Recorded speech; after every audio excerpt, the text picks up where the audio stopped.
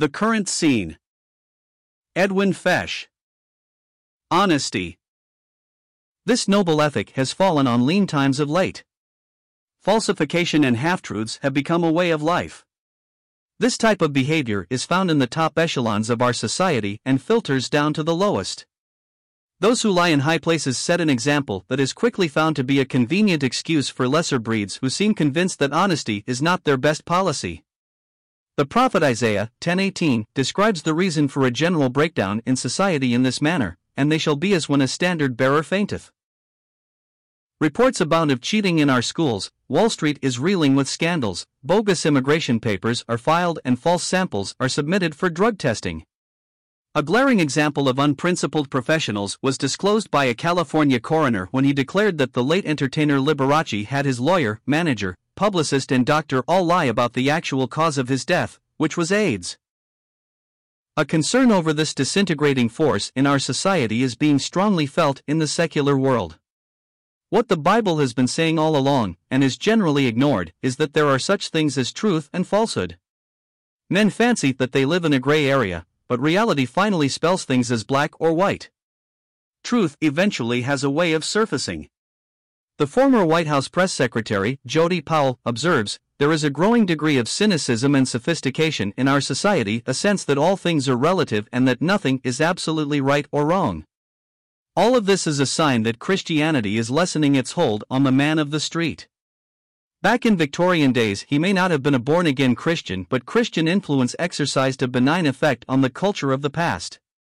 A song written by Rudyard Kipling, The Road to Mandalay, is about an English soldier that had seen service in the colonial days in the Far East. He's now back home but can't adjust to the Victorian strictures. He cries, "Take me somewhere east of the Suez where there ain't no 10 commandments and a man can raise a thirst." No need for that lament today. This prevalent moral miasma that clouds our day must not be allowed to corrupt the disciples of Christ. If so, it cripples their power and testimony. Cost what it may, we are commanded to be always found speaking the truth in love, Ephesians 4 verse 15. Never should we forget that we are members of Christ's body, the Church, which is defined as the pillar and ground of truth. Europe's jitters.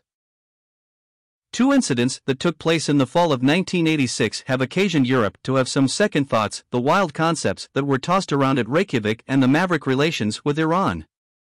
Europeans were dismayed that the US might remove the atomic missiles so recently placed in different parts of Europe at great political risk in each particular country. The mere mention of this has further humiliated these once proud nations of their overdependence on the American nuclear umbrella. General Bernard W. Rogers, NATO Supreme Commander, told the U.S. Congress that the zero option would create a substantial risk for Western Europe. Russia's conventional forces have an overwhelming superiority over all that Europe can at present muster.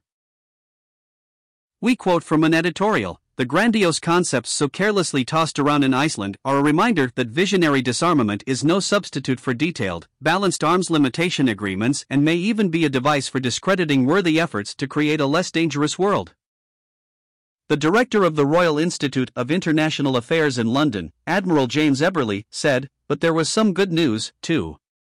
Europeans now realize they must do more for themselves. There is in a consolidated Europe the potential for world power. In spite of its exhaustion after 2 world wars in this century, that area is to rise again." A sane comparison of Scripture with Scripture, particularly Daniel and Revelation, reveal that Europe's final revival will bear semblance to the old Roman Empire headed up under a supreme Caesar. A weakened America engulfed in its own affairs could quite logically necessitate, in the name of survival, such a development. However, this is our understanding and comes not so much from recent trends as from the general principles of the Word of God. The apostasy. St. Paul gives us 2 signs that are the harbingers of the day of the Lord. They are the falling away and the revelation of the man of sin. This revelation is given in 2 Thessalonians 2 verse 3 and 4, and its immediate application was to assure the Christians at Thessalonica, although sorely persecuted, that they were not in the day when God will avenge the earth. These signs still await fulfillment, while present-day trends certainly appear to point in their direction. The falling away is rendered in our Bible margins, the apostasy. Interpreters have generally limited this to Christendom. Yet, an historic event in the fall of 1986 may suggest that this final apostasy will be so complete that it will embrace every religion. Under the leadership of the Pope, there was an invitation to the representatives of every religion to assemble at Assisi, the home of St. Francis, to pray for world peace. Present were the dignitaries of Christendom's sacramental churches, medicine men, American Indians, rabbis, the Lama of Buddhism, and others. Here we have it: Catholics minus biblical Christianity and all religions treated as equals. Since Christianity is the truth, it considers everything outside of it as a mission field. This is the offense of the cross. The mention of signs to announce that the coming of the Lord is at hand does present a problem. So many of the prophecies concerning the Lord's second coming suggest something sudden and unannounced, confirming it to be a timeless and signless event. If we put in here the secret rapture of the church, we have solved one difficulty. Then follows the Great Tribulation, and here signs of the Lord's coming to set up his kingdom will occur. As others have pointed out, the first advent of our Lord at Bethlehem comprised a series of events: the virgin birth, cleansing of the temple, crucifixion, and resurrection.